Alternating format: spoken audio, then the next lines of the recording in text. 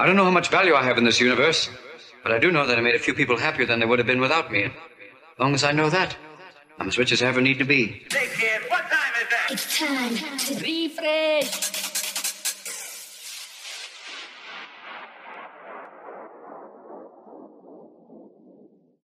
In the 2000s, I started a Kenny Hayes fanzine, which was a CD with 10 rarities on it, and at the end was a little sample pack with a few picks and hi-hats and claps and stuff, and a PDF version of the actual fanzine itself, because I was reviewing gear that I was using at the time, and then I'd have discographies of Clubstar or KB Project. So was it on like a subscription base?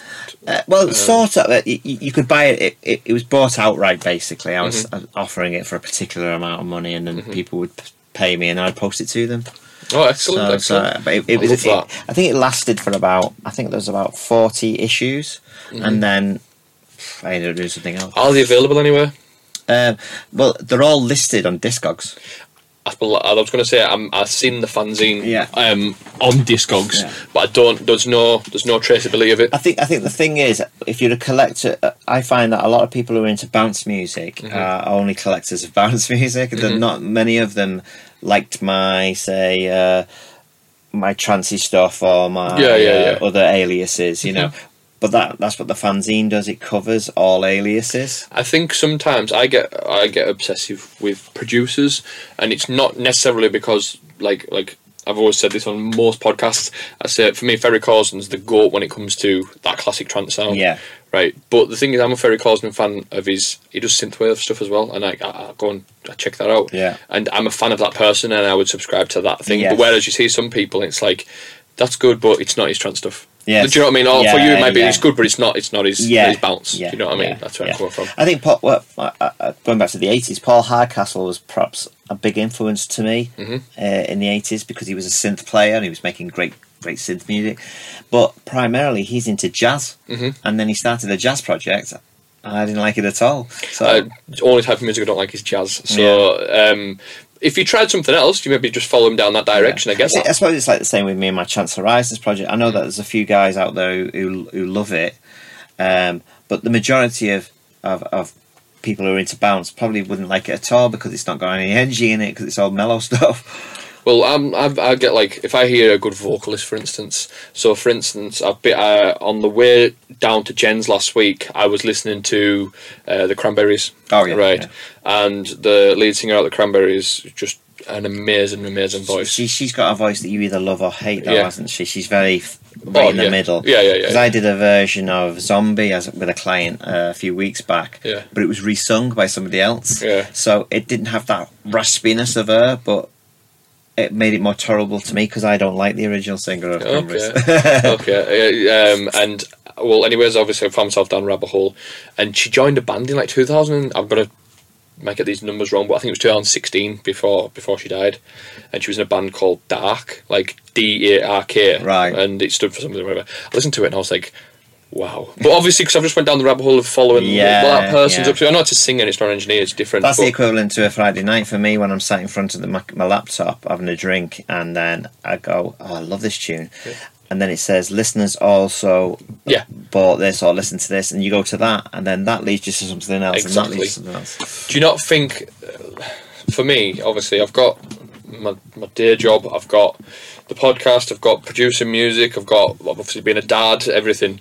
I'm not sure if I do it on a Friday. Fridays are quite hectic for me, but there's one day during the week where I sit down and listen to music, what's new that week, or maybe stuff that I've had to dig out and I find whatever. Do you find that your Friday night, when you would drink and you're listening through music and stuff, do you find that your happy place? Well, it used to be, because it used to be a regular thing. It's less regular now, because I've got my new routine is, say a client finishes at 7:30, I go in, speak to my wife, find out what day she's had, we make tea, we're sitting down in front of the telly, and we watch a favourite programme. That's basically every night, you know. What's your favourite programme?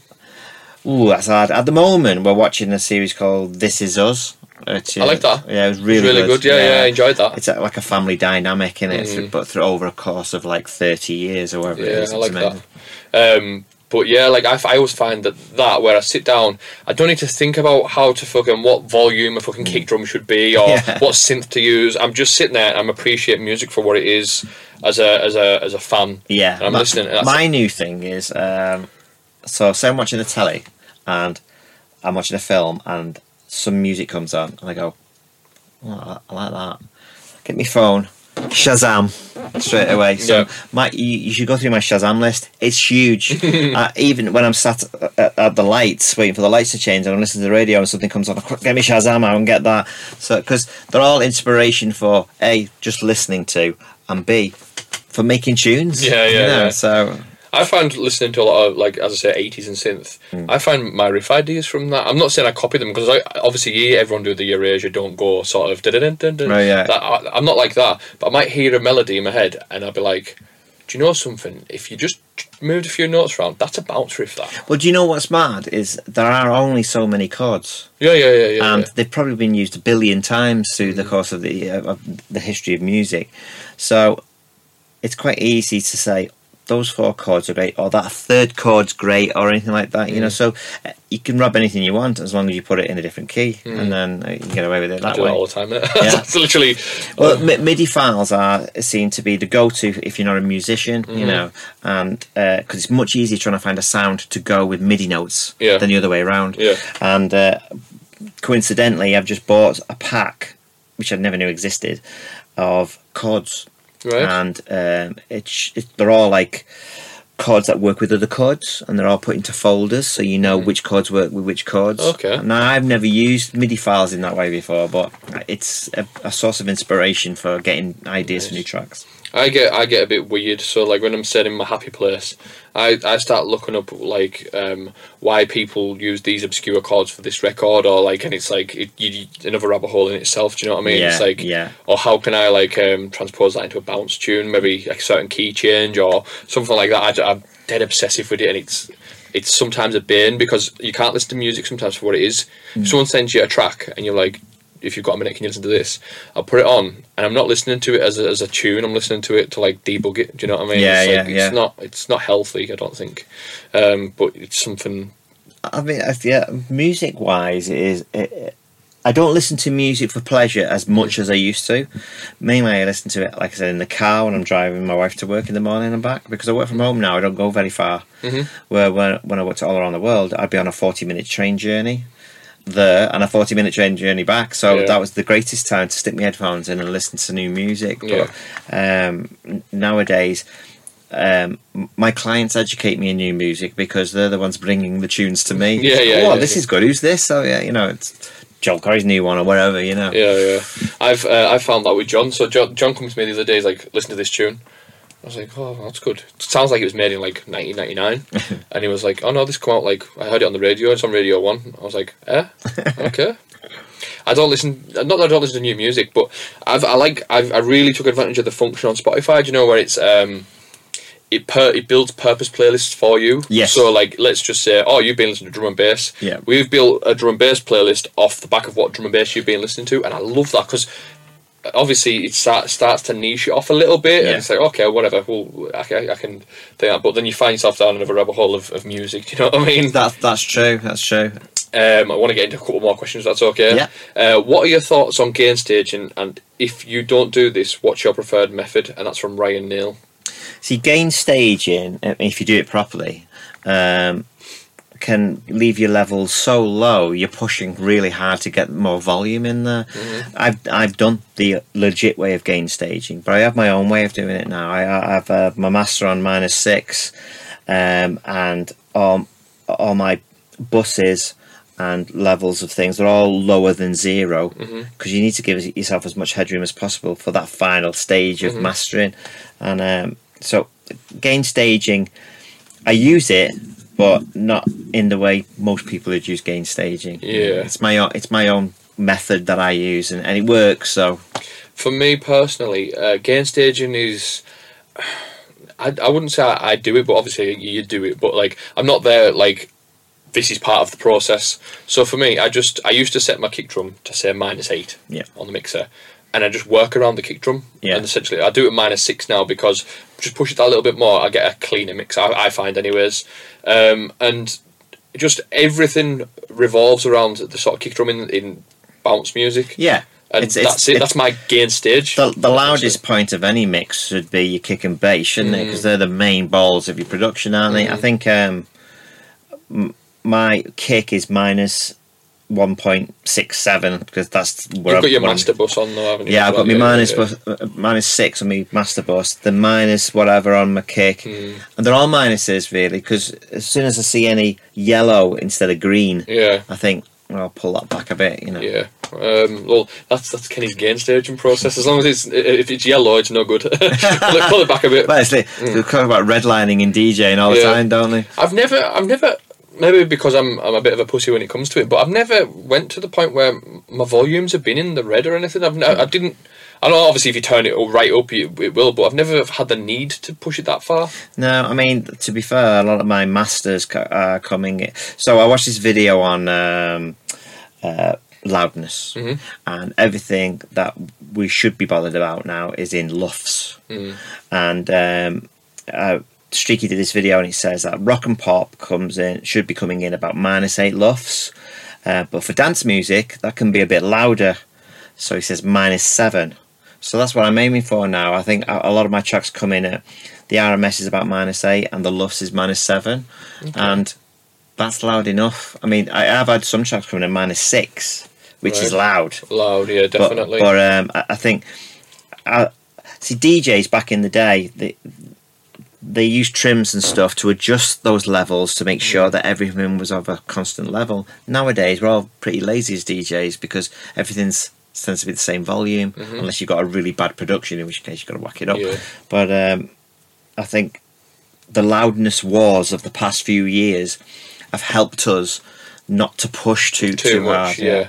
Sometimes, like, I like quite a dynamic mix as well. Like, I think sometimes you hear, especially a lot of the harder music, you push it, and when you push it, they're just pushing it that too much. If you just pull back on it a little bit and appreciated the sound, it wouldn't sound as distorted or saturated or do you know what I mean? Like, I think that's what's magical about a lot of the analog stuff. Everyone says, oh, you can't beat the analog sound. It's not because it's an analog sound, it's because it hasn't been pushed to its extremities. Well, that's the madness about back in the day. Everything was analog, and then everyone wanted, oh no, we want a cleaner sound, everything became digital, and now everyone's going, oh no, it's too clean now. I want the analog warmth back. So all these tape plugins now and stuff like that. So I've bought this console thing called N Console by Sonymous, and what it is, you put one of them on your master bus, and then you use the other one for your channels. Right. Okay. And they link up together.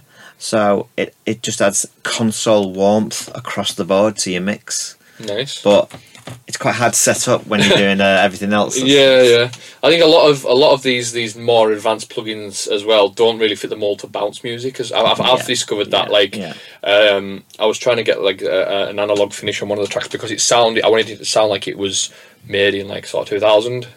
And in the end up, I just put like a little vinyl stutter underneath, like, do you know what I mean, like crackle, and it gave the same warm effect. So. Right. Well, we were talking about 80s, and I've bought a number of plugins that are all based around that genre, even effects that were classed as the main ones in the time, just so I can do a new 80s thing that I want to do. Yeah. And send it to me when it's done. Well, I can't wait to do that. It'd be great.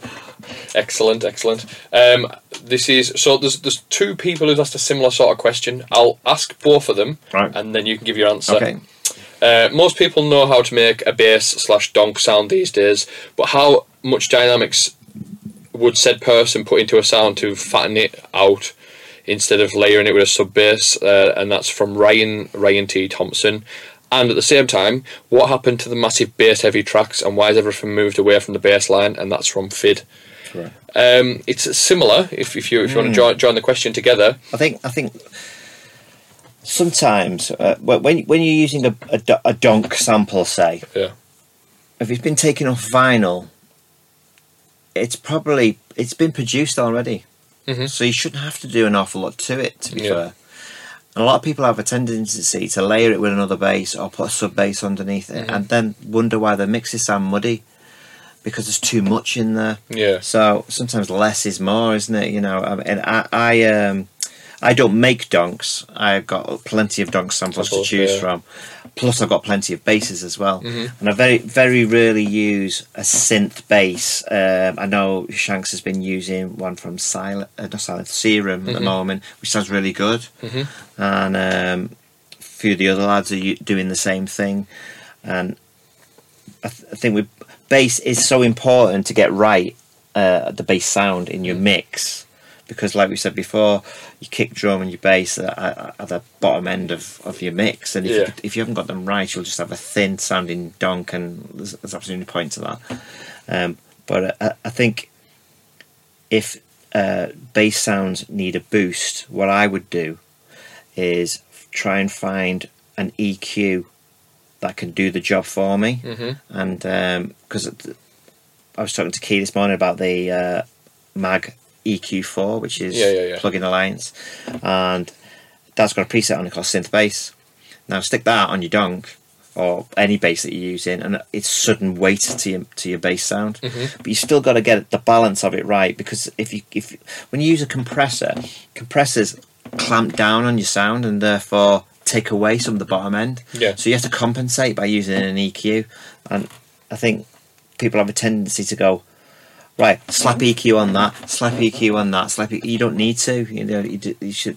Your ears are your best judge, and once it starts sounding too bassy, then it's time to rewind and go back to the beginning, I think. Yeah, I've been talking to a couple of producers, and everyone's got a different stance on everything.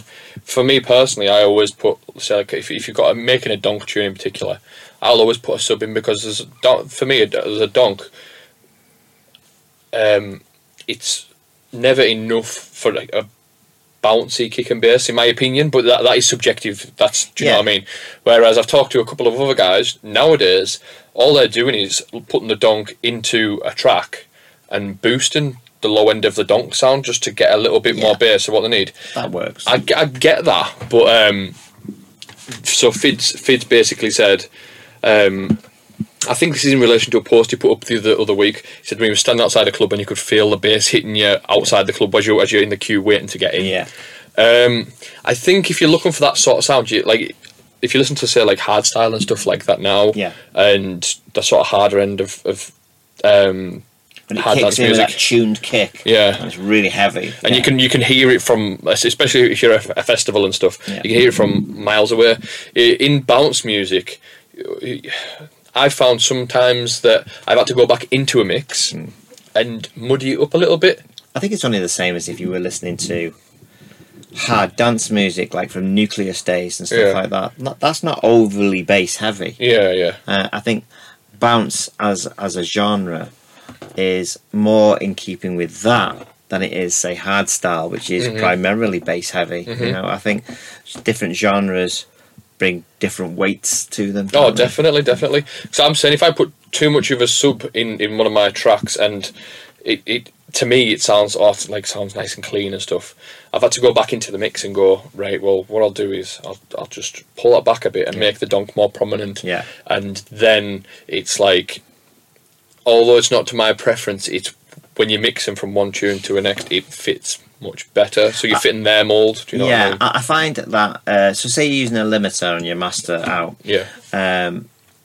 limiters are designed to turn things up, make things louder, so just by making simple adjustments to your mix, certain elements of the mix stand out more. So say you got your kick and your bass, and your bass isn't loud enough, the minute you turn it up, you'll notice your kick goes down. Because the limiter is trying to do limit everything. So it's the same with, like, when your vocals in the mix and you go, I can't turn my vocal up any louder. Have you tried turning other things down? I get that. And then all of a sudden your vocal just comes to the surface. You know. I've found as well with vocals, more so in bounce nowadays, the vocals are much louder than they once were. Have you picked up on that? I mean, it's weird actually, because it depends. This is the other thing as well, of course. When people use studio acapellas, why are you EQing a studio acapella? A studio acapella has already been EQ'd. It's Yeah. already been mastered. It already sounds great. You should just be able to drop it right in your mix, and it sounds brilliant. Just being your devil's advocate here. What if it is to fit the mix of that track though? Well, in what way? Because So- is it a dry acapella? Is it a wet acapella? Yeah, so- if it's a wet acapella, you're Yeah. going to have to do something to make it sit right. Yeah. So let's say for argument's sake, it's a dry a cappella, but it was made for say a funky house tune, where Well, that's just a level thing. yeah. But would you not EQ it? Maybe. Does it sound good when you load it in? Yeah, if it sounds good, then use it. I get that. Yeah. As I say, I think the common thing with most engineers and producers or people, beat makers, whatever you want to call them, is I need to do this, I need to do that. You don't really need to do anything. I was talking to Key this morning about, have you ever tried making a tune without using plugins? You can do it, and it might sound great, but when you look at the wave afterwards, it peaks everywhere, it's all over everywhere. So that's why we use SSL G-Bus to glue the mix together and make it sound more coherent, and sausage fattener and all those things to give it weight and whatever.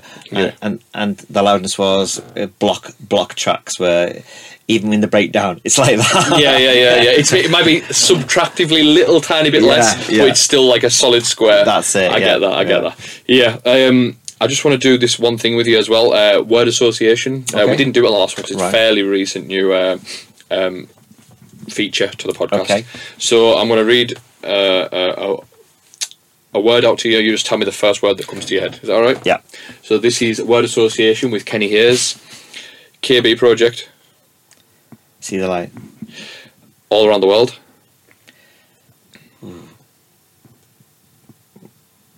I've drawn a blank on that one. Korea. Rebound Studios. Korea. Biggest production. Cleopatra. King or Queen of the 80s. Billy Idol. I like Billy Idol. Hardware. M1. Starman. Bounce music. BTID. Bounce music. First record deal. Sony. Rebound Productions. Tune of 2023. Ooh. No favouritism, but I'd say one of Key Hughes is that Diggy D'Agostini, or it's got a foreign name to it. Okay, I'll have to listen to that. I don't think I've heard it. I dropped it at a gig not long back and it went off, so Excellent. there's probably a dozen more, but Oh, yeah. Top of my head right now. And biggest inspiration producer. well, we'd normally go down the road to saying Trevor Horn or somebody like that, but I'm obsessed with music because of Stock Aitken and Waterman. So. Okay, that's fair enough. That's fair, mate. That's fair. Not a bad shout on there. These are just a couple more questions now. What's one pet peeve you have with the industry? Ageism.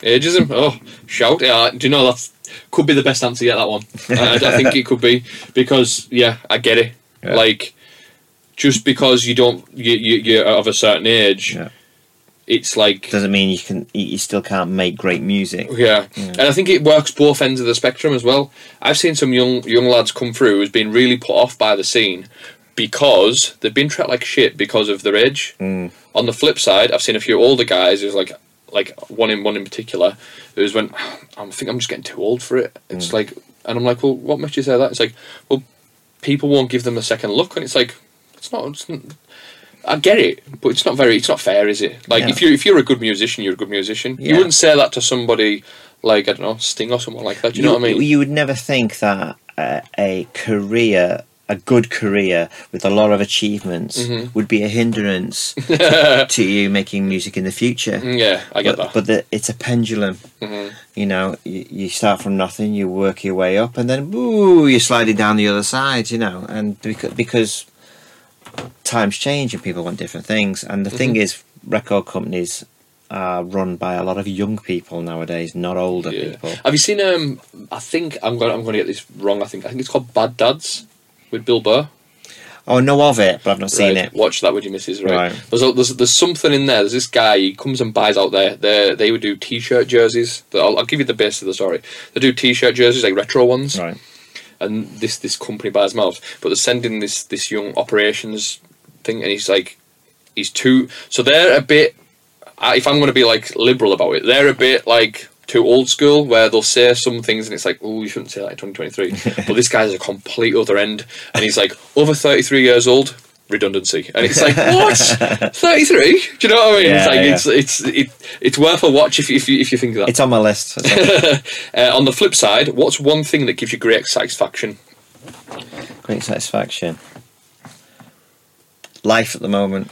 Yeah, shout. I like it. You give a good one. I'm at my happiest. I've got a good job. Mm-hmm. I'm seeing. Some would say great. Yeah, I've got a great family. Yeah. And at times, despite of the horrendousness that was COVID and what's come out of it, I'm probably in my best place at the moment. I love that. Yeah. I love that. Honestly, I love it, mate. I really do. Apart from I'm really tired. This next one is throwback attack. So I'm going to read a sentence to you, and you just tell me the first thing that comes to your head. Okay? Right. Okay. So this is throwback attack with Kenny Hayes. What song do you think of when you think back to primary school? Hymns. Hymns. Any in particular? Shine, Jesus, shine. No. If I had to think of one off the top of my head, it'd be something like Kumbaya or something like that. Kumbaya, Yeah. excellent. What song do you think of when you think back to secondary school? Secondary school. Right, so secondary school was when I discovered music. So there's already a song in your head, I can tell. Oh, Axel F, Harold Faltermeyer, 1985, the summer. I was 14. Excellent. I love it. My son's obsessed with that tune at the minute. And you know something? I've been thinking about doing a bounce remix, but he'll just... You'll end up like Crazy Frog. No, but like, do you know where I'm coming from? Like, although that riff is just amazing, it's very simple with the keys it's used and everything like that. But for whatever reason, if you play that riff anywhere at all, it's just a cheese bomb, isn't it? Yeah. It's like, but I think it goes hand in hand with Beverly Hills Cop. Yeah. And Beverly Hills Cop 2. Yeah. Then Nile Rodgers took over 3 and ruined it. And then they're making the new one, and all I can think of is, please get Harold Faltermeyer to make the music. Excellent. I love it. What song do you think of when you think back to your first set of decks? I know you've got a set of decks, so I know you've got a pair of decks. First set of decks, songs. See, my first set of decks was in the 90s. So you probably think mid-90s. So we're probably looking at some old Italian house record, probably. Excellent. Probably Wood Allen, Airport 89, or Co-Imperial. That's another classic. Okay. By the way, Hello Bounce series, please pursue with that. I restarted it this year, and there's 3 on the go that I haven't finished. Okay. But they'll be done ready for next year. Excellent, that's what I like to hear. What song do you think back to when you think to the first days of going out? First days of going out. So, the first days of going out, 88, 89, and we were saying before about 1989, and that was a great year. So, mainly house music, so... Musical Freedom by Paul Simpson and Adiva. That was a good one. French Kiss, Little Louie. That was the big one, because that's the only record I know of where I was completely embarrassed on the dance floor because it slows down halfway through, and a woman starts moaning. I'm in the middle of the record, and then it starts speeding back up again, and you just think, how do you dance to that? What song do you think of when you think back to your golden era? Golden era. So defined. Where did music peak for you?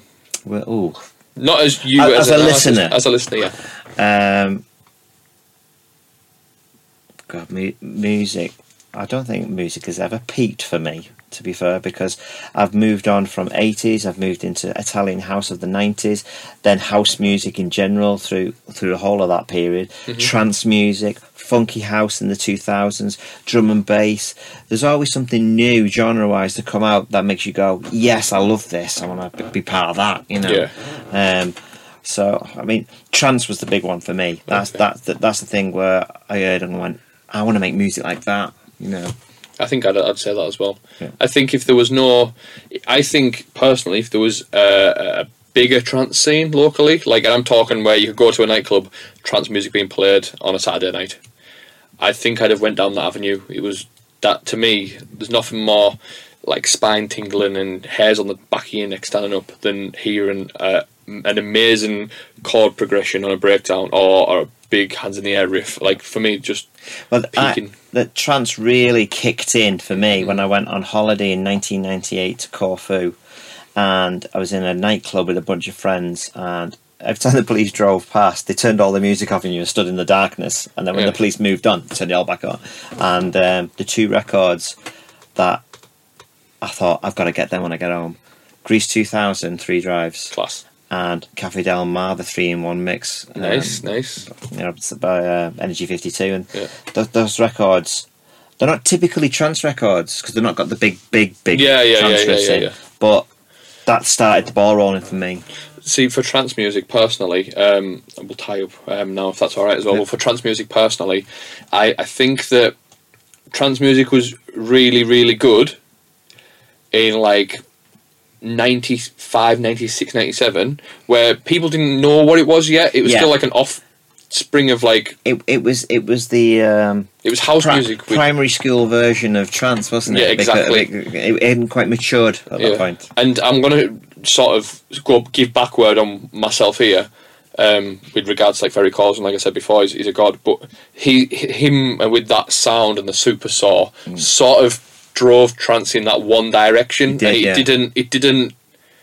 There was a lot of tunes that sort of maybe in the mid to late 90s, that production style stopped because everyone went in that direction, and it's evolved into all. I know there's you get your progressive. It was and a bit stuff tougher, like wasn't it?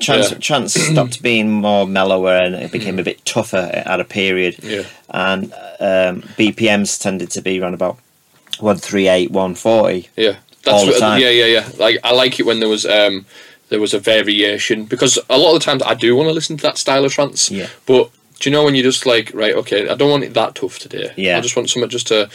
I'm a big fan of emotional trance. Yeah. I like trance tracks that move me when I listen to them. Yeah. Like goose pimples on my arm, and I think, wow, that's incredible. And there's quite a lot of that. Excellent. And they're not necessarily big hits either. You know, you just listen to it and you go, that's my favourite list. Yeah. Lovely. We're just going to type today if that's okay, mate. Yes. No I know you're a very busy man. Caught in between 2 sessions today, so you know it's Phone hasn't stopped beeping busy for the last 10 minutes. Just want to say thanks for coming on, mate. It's been an absolute pleasure. Great. If you've enjoyed this, let Kenny know. Send him a message and say how amazing it is. Oh, 2 things. First thing, KB Project USB. Yes, we need to talk about that. I apologise. So the KB Project USB, I seen it advertised the other day and I thought, do you know, this would be special. It's actually the definitive collection of everything we've ever done. Oh, okay. Even like the official remixes and stuff. There's a couple of things on there as well that people probably wouldn't expect. Ben and I did a remixes Movement 1 for Ministry of Sound. Okay. About 15 years ago, and that's on there as well. So I stuck that on as well. But there's there's absolutely tons of rare gems on there. A lot of people have got all the usual stuff, but there's loads of extras on there. There is 1 or 2 tracks that I don't have, which I'll be getting the USB for just to get, because I think whether they weren't released, general release, or somebody's uploaded like some. But there's 5 exclusive remixes on there, so I can tell you what they are now because we've done them. Go on then. Danny, I Can't Sleep at Night. Right, what is this, a new mix of it? Yeah, so what I've done is I've updated the original. Okay. Because the original was 143, so I've made it 150, I've replayed everything exactly the same, apart from a couple of little elements I've added to it. That could be the greatest KB track, by the way. It still sounds great, you know. Neocortex elements, we redid that. Great tune. See the Light, there's a new version of that on there that Ben's been playing quite a bit of recently. That's 3, isn't it? There's 2 more. What was the other two? The Made in Limb. The Good Looking Kid. That's what it's called. It's Sorry, I know that tune. Beautiful Child. I redid that to sound like the original. You put it on your SoundCloud recently, didn't you? That's right. Yeah. Great track, by the way. And there is one. Vortex Every Time. Oh, amazing! If you were going to pick some of the greatest KB tracks to redo as well, like, to be honest, them what they've got, there's nothing wrong with the originals, but if you've give it that like 2023 shine. Yeah. Well, some people have said, "Oh, are you redoing this? Are you redoing that?" Because obviously those ones they've mentioned do sound a bit dated, but we could be there all day then, couldn't we? Yeah. So maybe it's a future project that we can. I think you doing Elements. I think that's a really good one to do, because that does sound a bit dated. Yeah, it does. It does. I've always felt that the kick drum's quite heavy, and but we've kept some of the bits that you remember and love from it, but we've also given it a bit of a new twist. Like, so modern production, there's nothing wrong with that. Do you know what I mean? That you can get that from bouncecd.com.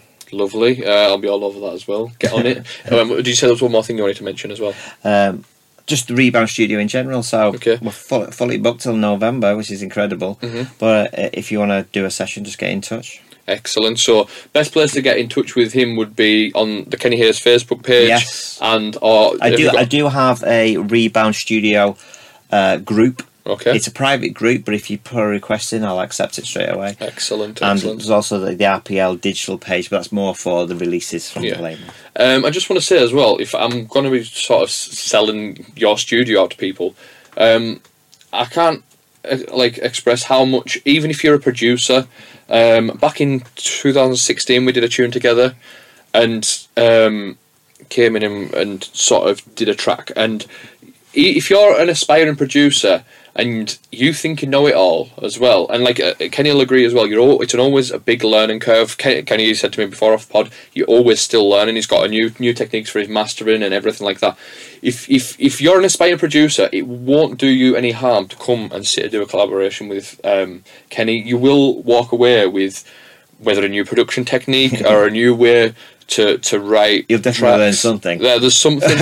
And if you're somebody who can't write music and you can't produce music, but you have ideas, just give him a message. He's like the go-to man. You are the go-to man.